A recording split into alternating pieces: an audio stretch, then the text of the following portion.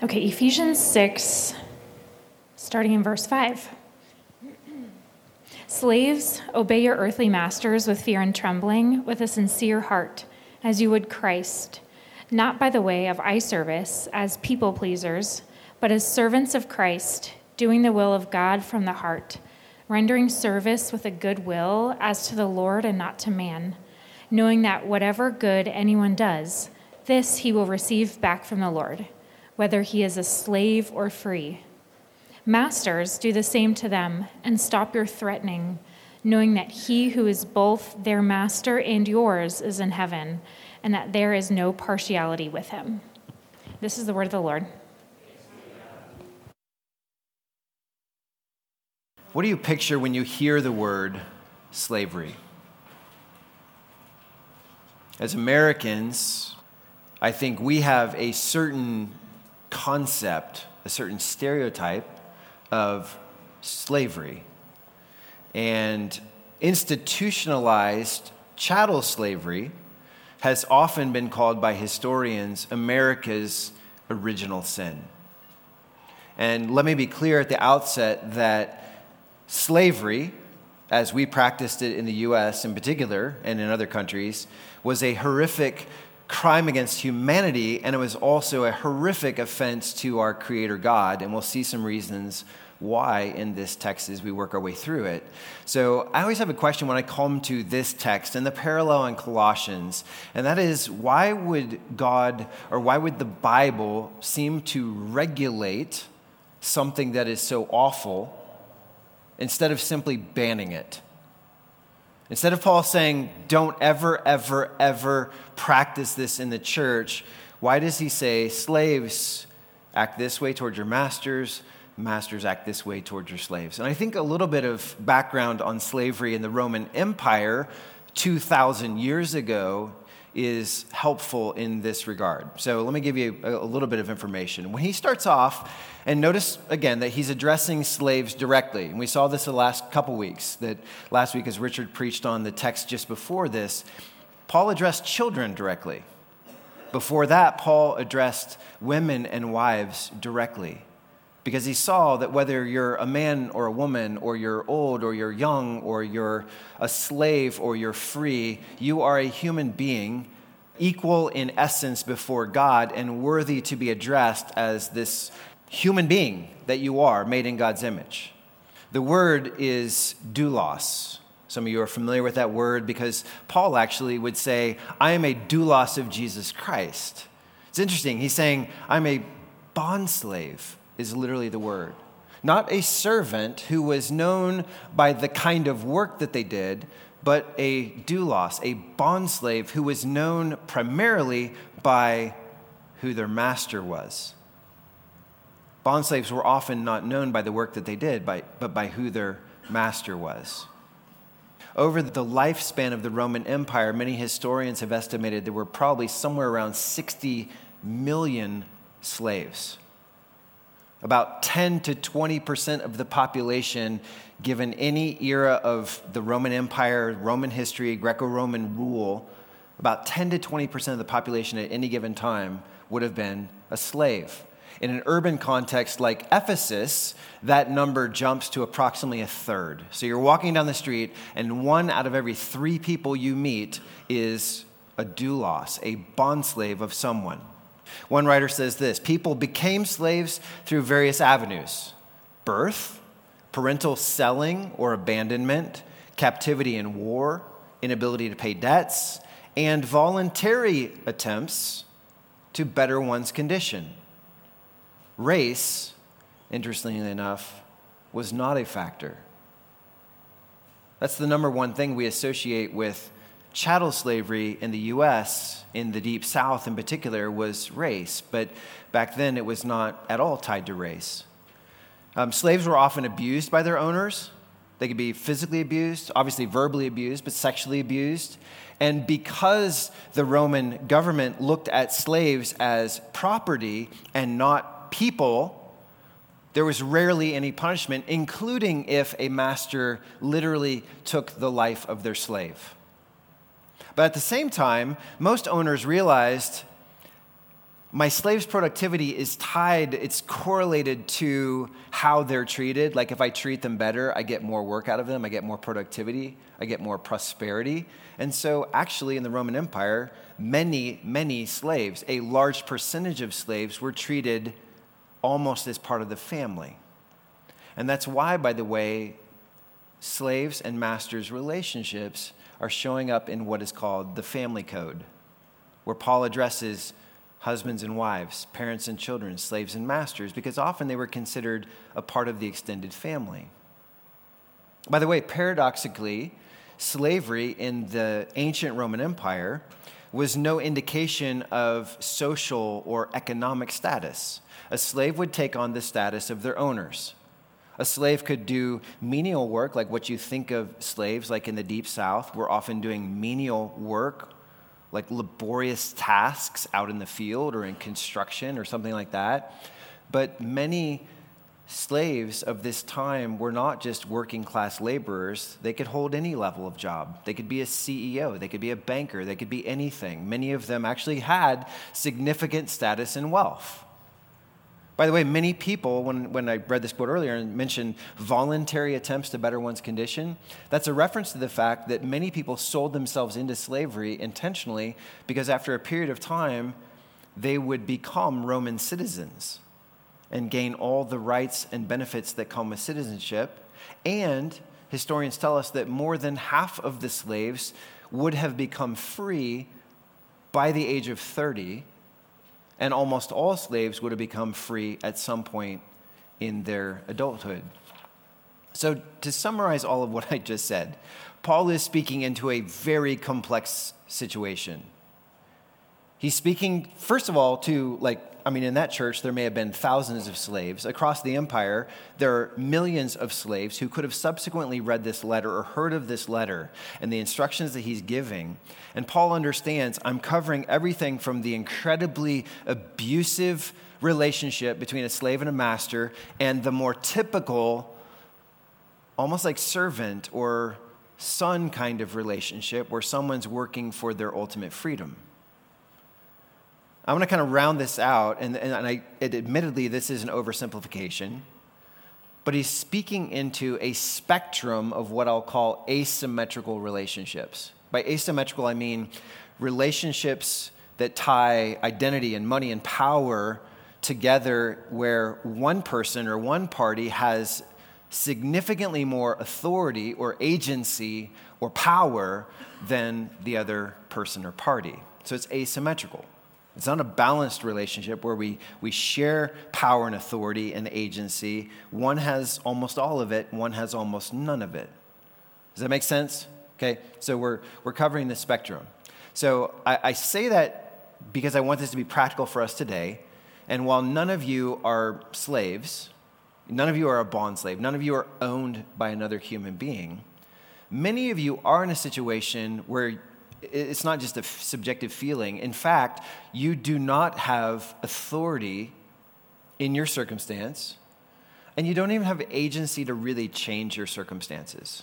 Some of you can think of particularly a vocational setting, maybe an academic setting, where you're like, I have no authority, I have no power here, I have no agency, I'm just supposed to sit here, go here, do this thing, and work, and benefit this other person. And so while this is not an exact parallel, we do see many similarities between the master-slave relationship, again, not of the Deep South in the 1800s, but of the type of relationship that Paul speaks of. Many similarities between an employer-employee relationship for many of you. And I want to show you how Paul walks through both parties, both master and slave, directly addressing each party, and he gives each party a what, a how, and a why.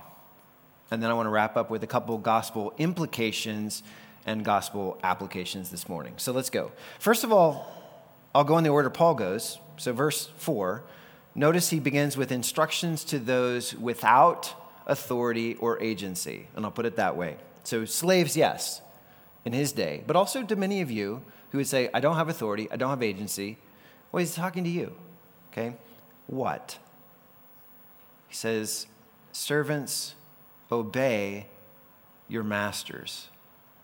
And obey, as Richard talked about some last week in the parent-child relationship, is a little different word than the word submit that we see earlier in a different home relationship between husbands and wives, just voluntarily arranging yourself under.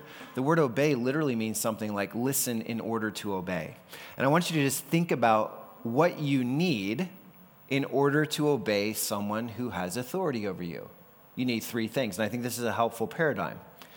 Obedience requires, number one, listening. Number two, understanding. Number three, doing. Okay, so in order to obey an authority, in order to obey maybe a boss or a team lead or something like that, someone who has God-given authority over you in your life right now, you have to listen to understand in order to do. And just, this is super simple, but think about the way you interact with your God-ordained authorities. Again, maybe in an academic setting, maybe a teacher or a principal or a guidance counselor, maybe in a vocational setting. And think about, do I listen carefully to my God-ordained authorities to really understand what they're asking me to do? Is it a priority of mine that when they're speaking, when they're giving instructions, I'm giving careful attention so that I can understand? You know, a respectful way to submit to a leader is to ask clarifying questions. If you don't understand something, how are you going to race off in your job or in school and really obey and honor the spirit of what is being asked if you don't understand? And then when you do listen and when you do understand, what do you do with that?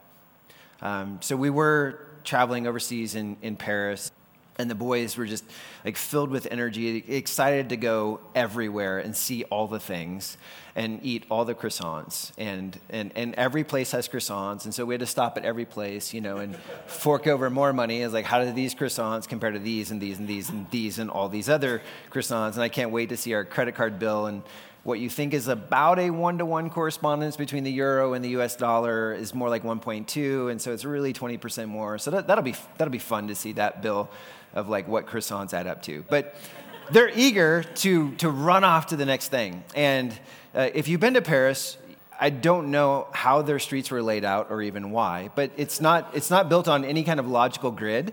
There are diagonals and there are roundabouts and there are some square blocks and then there are other like just wonky blocks. And so like they would just rush off to do the thing, and we'd have to like over and over be like, well, hold on, stop, because we actually have to go up this diagonal and then over this diagonal and then back up to get kind of like where we're going. My point being, if you don't first listen to understand, you can be eager, you can be enthusiastic. You're like, I want to give my heart in obedience to those who have authority over me, but it's impossible to do unless you're first listening to understand. So that's the what. Now, how? And by the way, I pause here to share the how. One, because Paul does, and so therefore it's important. It's God's word. But two, I think we all understand that there are many ways to give an authority technical obedience and basically disobey the whole spirit of what is being asked, right? We can send our kids to bed, and sometimes they just go to bed, and other times, like if there's, you know, kicking and screaming and stomping and negotiating and complaining and bargaining and all of these things, you're like, okay, you're not doing what we're asking to do. Well, eventually I'm going to do what you're asking me to do. And we have this little thing that many of you may have as families, or your parents had it. And it's cliche, but it kind of works. Like, obey immediately, sweetly, and completely, right? Immediately, there's a time thing. It's like, if you just obey when you get around to feeling like obeying, then in fact, you're not actually obeying. You're just doing what you want to do when you want to do it. And at some point, you agree, like, okay, I'm exhausted and I should go to bed. But obedience is immediately. You do it when you're asked. Sweetly, like your attitude matters when you're obeying. And completely, like the scope of what you're asked, if you're doing just a portion versus the whole thing, it's not obedience. And so Paul kind of gets into 4 things here that are like this. How do we obey those who have authority or agency over us when we do obey? So notice, first of all, verse 5, he says, with fear and trembling. And I want to to say when we hear that, we're like, wait, so I'm supposed to be like afraid of my master? I'm supposed to be afraid of my boss? I'm supposed to be afraid of my teacher? And trembling, I mean, like, so I'm quivering, I'm shaking. And let me just clarify, this is an idiomatic expression. We have many like that, where we say things that you would not take it literally. And once you learn the idiom, you're like, oh, it's never meant that you're really supposed to like do that. Like we just kind of know. So this is an idiom that means respectful loyalty that fears letting someone down. And it was often used in a family dynamic of just like, I am loyal to my parents who God has put in authority over me, and I don't want to let them down. So I'll say it this way. The first how is with respect. Obeying with respect. Obeying with honor. Like when you're at work and you don't maybe want to do what a boss is asking you to do, like you're able to say, nevertheless, you have a God-given authority over me, and I want to honor you. And does it sometimes surprise coworkers or fellow students or something that you would show respect for someone that you disagree with? Do you know that agreement is not a necessary condition of respect? I think our society has lost that. But you can very much respect and honor someone, treat them with dignity, even if you don't agree with them. And that's the first thing Paul is saying here. Servants, there are many times, especially the nasty masters, are going to ask you to do things, and you may disagree, and that's fine, but you can treat them with respect. Going on to the second thing, continue with verse 5. He says, and with a sincere heart. And we hear sincere, and we think, like, so that's the opposite is insincerity. Yes, but not particularly with this Greek word. The opposite, or sincerity, the idea here is simplicity, or we could say with singleness of purpose. And so Paul starts by saying, obey with respect. Number two, he says, obey with single-mindedness is how I put this. Because the opposite of simplicity or sincerity is duplicity. And what is duplicity? It's like being two-faced. It's being double-minded. You probably work with duplicitous people. People who, they're like, I am dead set against this project. I'm dead set against this agenda. I'm dead set against this meeting. And then all of a sudden, like, popular opinion swings where it's like, this is the cool thing to do, or the boss is behind it. And you're like, oh, the meeting was my idea and the agenda was my idea. And that's duplicitous. It's saying one thing one time in one context, saying something different in another context. Apparently, this was a problem at the time that Paul is writing this letter, just like it's still a problem today. So his idea with single-mindedness is basically like, what is your single purpose, servant, as you seek to obey? And it's not really like, why are you doing what you're doing? Because many people back then would say, what do you mean, why am I doing what I'm doing? I'm doing what I'm doing because I don't have any other option. I'm a slave. So they didn't process questions like, why do you do the job that you do? They're like, because I have to. I'm owned by another person. But beneath that, you could still say, okay, yes, I'm owned by another person. They tell me what to do. But what objectives do I have in doing what is asked or required of me? Like, what purpose do I have? What objectives do I have that bring clarity to my service? And that's the idea here, that even if you have to do in your job or in your schooling what you have to do, you can still say, I'm not going to say one thing to one party and another thing to another party, or be for this thing until the moment I'm against it, or against this thing until the moment I realize that I should be for it. I'm going to have some objectives that are clear, that are simple, that guide me in my obedience. Going on, verse 6, he says, not by the way of eye service as people pleasers. And that's pretty straightforward. Paul continues to love and to use these compound words that he kind of makes up, like literally like eye service or an eye server, people pleaser, okay? Let me put it this way. Positively, work with integrity. Integrity, where you're the same all the way through and you're working for the right reasons, the right causes. We all know this person who is working as a people pleaser. And maybe this kind of manifests itself a couple different ways. Maybe this is like the incredibly lazy person that's just like on TikTok all day, and then it's like the boss is coming around, they're like, whoosh, and they like suddenly look busy, and then they go right back to what they were doing with laziness or taking advantage of the company or sending personal emails or whatever the thing is. Just mailing it in, but want to look good, and then don't care, right? And there is that in situations today where many of you don't have authority or agency. Just to take advantage of a boss, but then to look good, and then to go back to taking advantage of. There's another way this manifests itself, not in laziness, but actually in industriousness. Marty used to have a job in the LA area where many of the people in her company were working at a hedge fund, and so they're on like New York Stock Exchange hours, but on the West Coast. So they're coming in at like 4 o'clock in the morning, and they're ready to go. And they're still there at 8 and 9 and 10 o'clock at night. And it's a very different thing, but it's like, why am I doing what I'm doing? Because I'm proving I'm going to work so hard to get my life so out of balance because people are watching.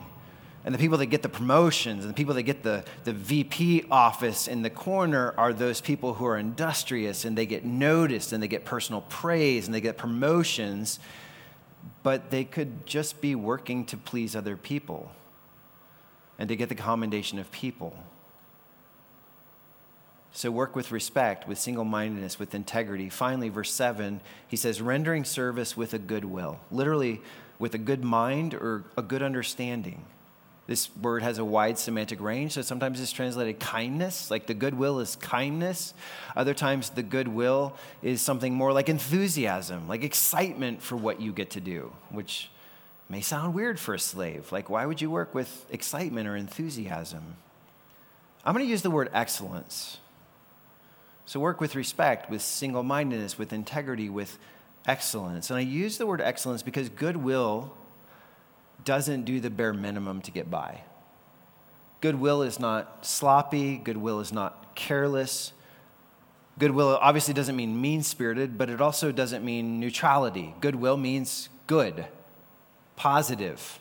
Like you're working with a positive view of the work that is put before you, a positive view of the good goals that you intend to accomplish in your work. And I want to pause here as we're reading through these, and I can hear many of the objections that would come from an ancient slave, and I can hear them today, and I've experienced many of them. Stuff like this. Like, okay, you're telling me I should work with respect, with single-mindedness, with integrity, with excellence, but you don't know my boss.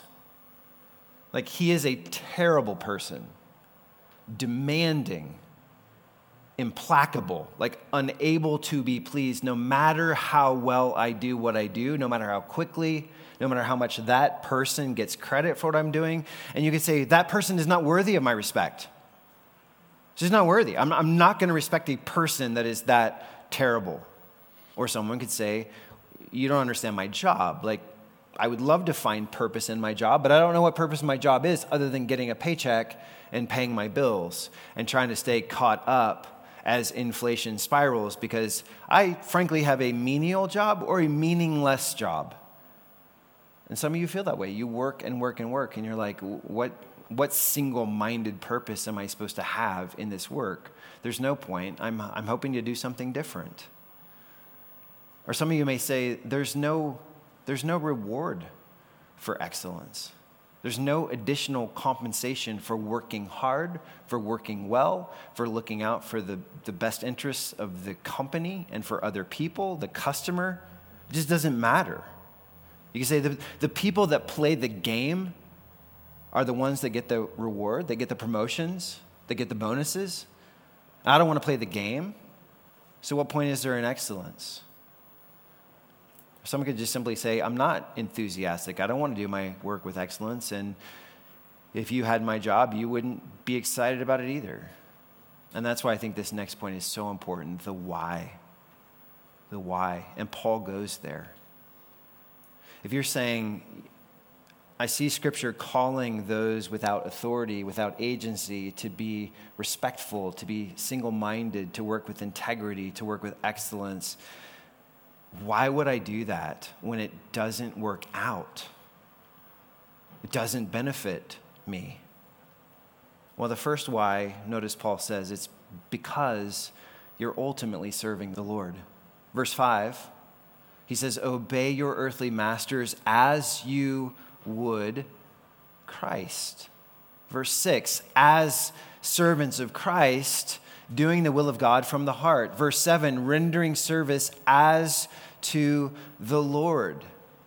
And I'm sure in many different slave-master relationships, a slave could easily lose sight of the fact, even as someone who believed in Jesus and loved the gospel, they could lose sight of the fact that I am ultimately working for a master who is in heaven.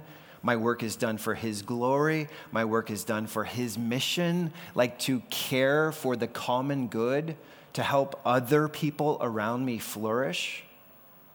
And so I want to help you with this ultimately serving the Lord bit. I want you to imagine that nothing about that job where you don't have authority or agency, nothing about it changes except that your literal earthly master is Jesus. How would that change your current situation where you don't have authority or agency if you simply saw my master in charge of me is Jesus? And I want to suggest three things. Number one, this changes your attention, your focus. It's like, I know what to do today because I know who told me to do it. Okay, I know the work underneath my work, if you've heard that term. It's like you see the surface level work. I'm building a wall today. I'm plumbing a building today. I'm taking someone's blood pressure today. I'm writing up somebody's will, or, teaching a class, coming up with a lesson plan. All of you have different jobs, but you're doing that thing, but you're like, I understand the work beneath my work that comes from my master Jesus. So now I'm focused. Okay, God, you have my attention. I know what to do today because my master, Jesus, called me to do it. Secondly, it changes your attitude. If you know Jesus is the one that's being honored by your work, and you're respecting him and you're working ultimately for him, you can see kind of this paradox of like, my work is very important because the master called me to do it. Simultaneously, my work doesn't define me. So I can work hard, but I can also go and rest. I can Sabbath. I am not my work. Thirdly, this changes your affirmation. To use Tim Keller's phrase, God becomes your decisive validator. It's like, if I know my ultimate master's in heaven, and it's like, I can't please this master on earth. I can't please this boss. I can't please this team lead or the person I directly report to. I can't please my teacher no matter what I do. But if you understand God is your decisive validator, that means that even if you never hear a word of gratitude or encouragement or affirmation from that earthly master or boss, I'm not defined by that person's opinion of me. I'm defined by what God says is true of me. I'm his son. I'm his daughter. I'm loved. I'm accepted. This building that we're in was built as the United States Post Office garage in 1923. So this year, 2023, it's 100 years old. That's pretty cool. When we were in Paris, we saw this cathedral, Notre Dame, which is the famous cathedral. Does anybody know when this was built? This was built in the 1100s and 1200s. Most of the building, now they've continued to work on it, most of this building right here was built 850 years ago. Okay, by thousands of artisans working over 200 years. And I want you to just think, like, this is perspective, okay? You're an artisan, and all you do is chisel stone.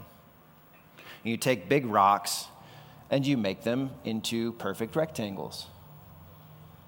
So you chisel and chisel and chisel all day, and we found out they chisel on a diagonal so that as the rain hits the building, it has to flow sideways and not straight down, which prevents erosion. So you're chiseling your bricks diagonally every day. Somebody else is stacking them. You get another wood artisan over here doing his thing, the lead roof, the leaded glass windows. But what if you're part of something bigger than yourself? And I'm just thinking over 850 years, how much joy and awe this one building brought to millions of people. How much glory to God it brought that there was a beautiful place that, at least in different periods of time, people are actually trying to worship the one true God. Like, by the way, 3 years ago, 2019, when this building caught on fire, it doesn't look like that today, but it burned uncontrollably for 15 hours.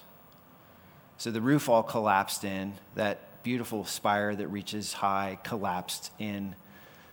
But most of that building is still there because there was an integrity to the workmanship where they can pick up and say, we can rebuild and restore its former glory. Don't forget that even in that seemingly menial, or maybe it is menial in your mind, or meaningless thing that you do, you're ultimately serving God. You're ultimately contributing to the flourishing and the good of other lives. Much like any little no-name artisan, we don't know their names, that worked on a building like this. So why work with respect, with single-mindedness, with integrity, with excellence? Because you're ultimately serving the Lord. And then he gives another reason, because the Lord will reward you. See verse 8, know that whatever good anyone does, this he will receive back from the Lord, whether he is slave or free. And I want to just encourage you with that, because some of you know, like, I'm working for an unreasonable boss or a team lead who's going to take credit for my ideas, my work, and there's not going to be a compensation for that you rightly deserve. But this is a promise of God. Why do you keep doing that thing? In part because he says, because I see. He says, your master in heaven. So he's implying there's an omniscience, there's an ultimate authority to God. He sees everything and says, nothing will ultimately go unrewarded as you work for my glory and for the good of others. Now I'll take a little bit of time because he only takes this verse with the other side of this equation. So I've been talking about instructions to those without authority or agency. Now, a couple instructions to those with authority or agency. And again, there's a what, how, and why. The what is essentially treat others the way you expect to be treated. See verse 9? Masters, do the same to them.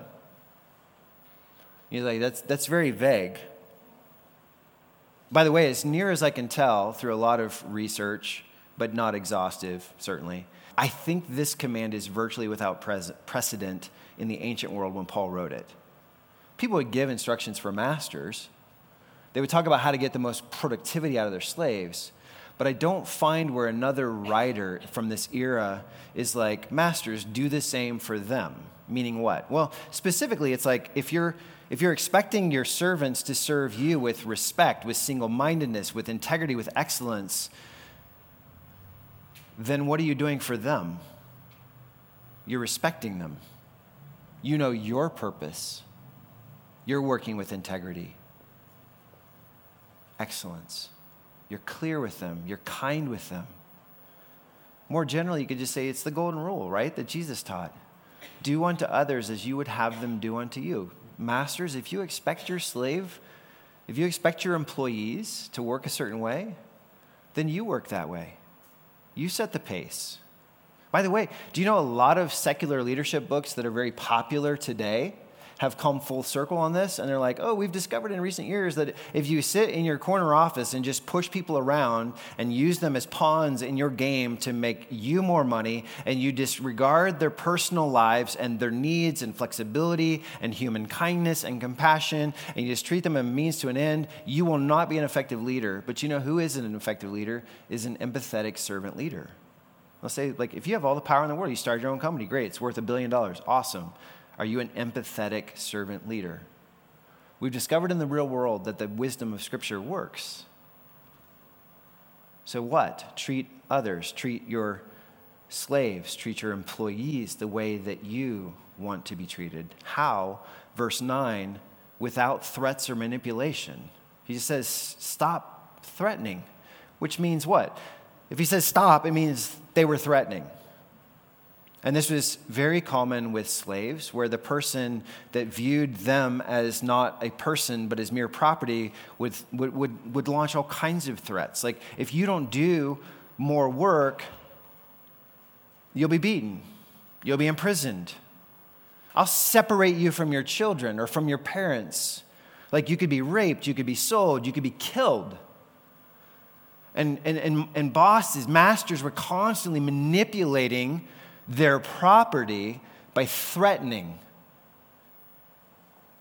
You're just a commodity. I can lie to you, I can deceive you, I can trick you, I can use you, and I'll discard you, and I'll get more to fill your place. And Paul says, no, you have no right to manipulate, to control, to deceive another human being.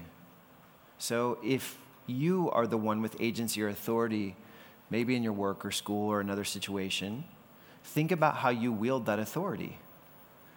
Is there something threatening about the way that you communicate with people in your care? Or are you manipulative? Like, just using people as, you're like, I want this done, I'm just kind of using these people. We both understand. Maybe one day they can be the boss of their own thing, but for now, it's about my protection, my advancement. And Paul says, no, that doesn't align with the gospel. So what, how, why? Why treat others? Why treat others in your care? Why treat people under your authority with this kind of kindness and compassion and integrity? He says, why? Because your master in heaven is impartial. Your master in heaven is impartial. Verse 9, knowing that he who is both their master and yours is in heaven, and there is no partiality with him. And I love this. This is another kind of Paul made-up word. Partiality is literally acceptor of the face. I think in our culture today, you may see someone and be like, oh, that person's poor. I can tell by looking at them. Or that person is obviously of another race. I can tell by looking at them. And there are ways that we divide people up because we respect certain faces, certain appearances, and not others. And Paul says that has nothing to do with the gospel. Your God is not an acceptor of the face. Your God is not a respecter of persons. So he's saying, earthly masters, remember, you are not the end of the chain of command. You answer to a master in heaven who has absolute authority. And I think this is so powerful for not just slave-master relationships, but for all kinds of relationships. Knowing God doesn't accept or reject anyone on the basis of their appearance or status. He doesn't care. He's not repulsed by the exhausted, the filthy, the poor.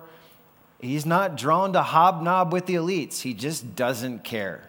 You know, if you put the highest of the high, the master of Paul's day, and the lowest of the low next to each other, and put them on the same scale as God, the highest of the high and the lowest of the low would be about a hair's breadth apart, and God would be 1,000,000 miles away. And that's perspective.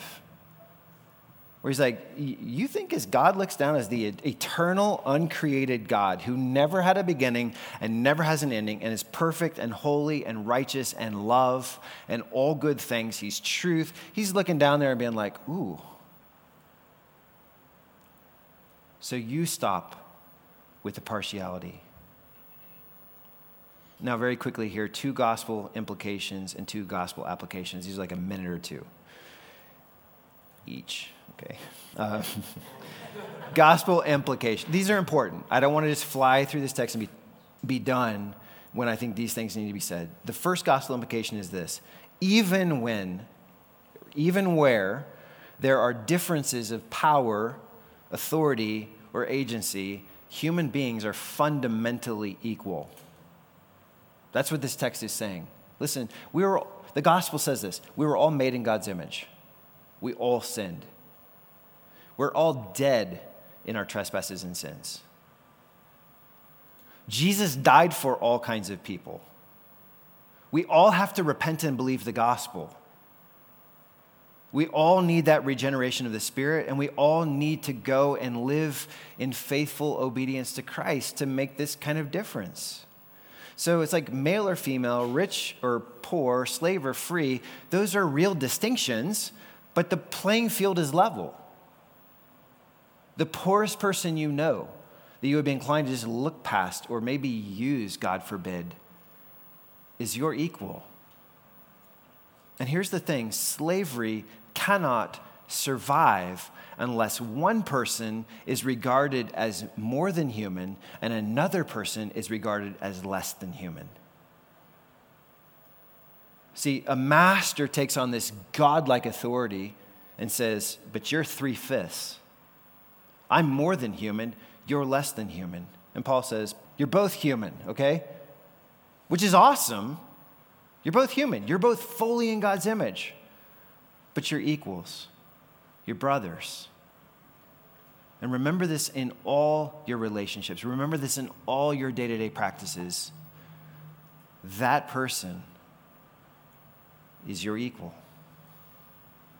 The second gospel implication, I think this is so important, is even when you don't have the power or authority to change from without, the gospel has the power to change from within. What do I mean? I mean, Paul did not directly attack the institution of slavery. You can see that in this text.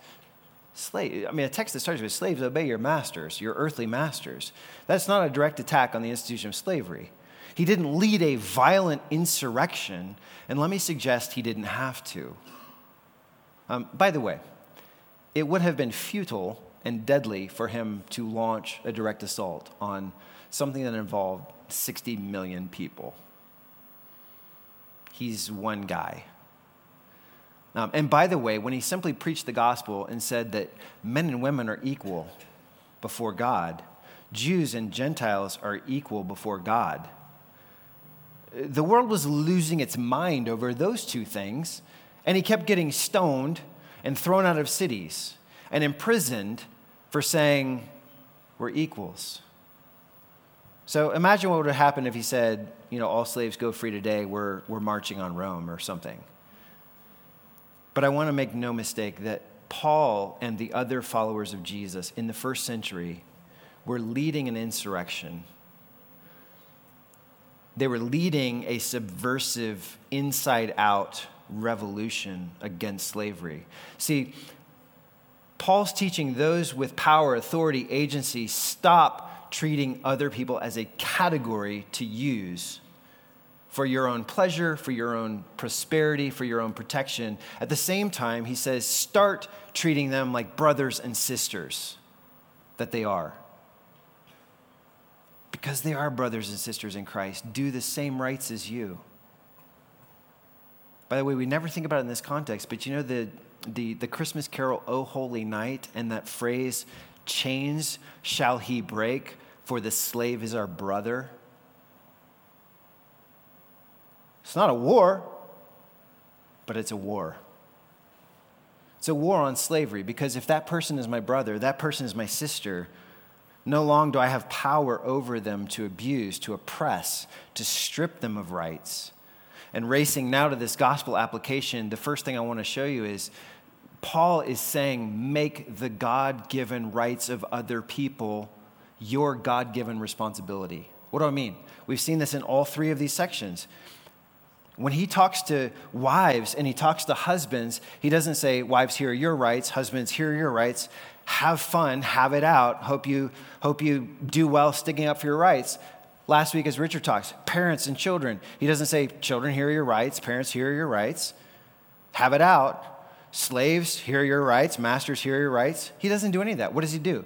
He says, slaves, here's your responsibility to your masters. Master, here's your responsibility to your slave. Children, here's your responsibility to your parents. Parents, here's your responsibility to your children. Husbands, here's your responsibility to your wives. Wives, here's your responsibility to your husband. Do you see that? And it's so obvious once you see it. He's saying, make the God-given rights of other people your God-given responsibility. I mean, if our world would give up, like, I have to fight for my own rights and get angry and get roiled up over everything, it's like, you don't. Christian, this is the kingdom of God. Like, may we in Denver build a culture where it's like, it's not about my rights. If you have a relationship with me, I know the rights God has given you, and I'll fight to protect your rights. That's my responsibility. And if you choose to do that back to me, that'd be awesome. That'd be better. But I'm not going to stand here on my rights because my rights are safe in Christ. I'm going to work for your rights. And that's what he's saying across all relationships. And you see how slavery has to die. If I stop caring about my rights and start caring about, that's a man, that's a woman, that's a child made in God's image, I stand for their rights. Slavery can't survive. So one more time, make the God-given rights of others your God-given responsibility. And then finally, if you can only please one person, please Christ. Masters, and I mean those of you in this room who have some measure of authority or agency or power over other people, you can tell them what to do, and you do. You know you'll often be hated by others simply because you have that privilege, and you can do no right. So use your authority to further God's kingdom and righteousness. And to say, I may never get the approval of the people who work for me. They may never be like, wow, you are an awesome boss. You're the best boss I've ever had. Let's do like National Boss Month again this month because you're so incredible. Like, you may never hear that, but you can work in a way that you know, I'm working to please and honor and glorify God. And if you don't have authority, power, agency, again, many of you are like, I never hear a word of commendation. There are certain bosses that are just plain hard, that are impossible to live with or to please. So make sure you're pleasing Christ. Don't waste your life not knowing that the work I'm engaging in today, even if it's chiseling a perfectly rectangular stone, pleases God.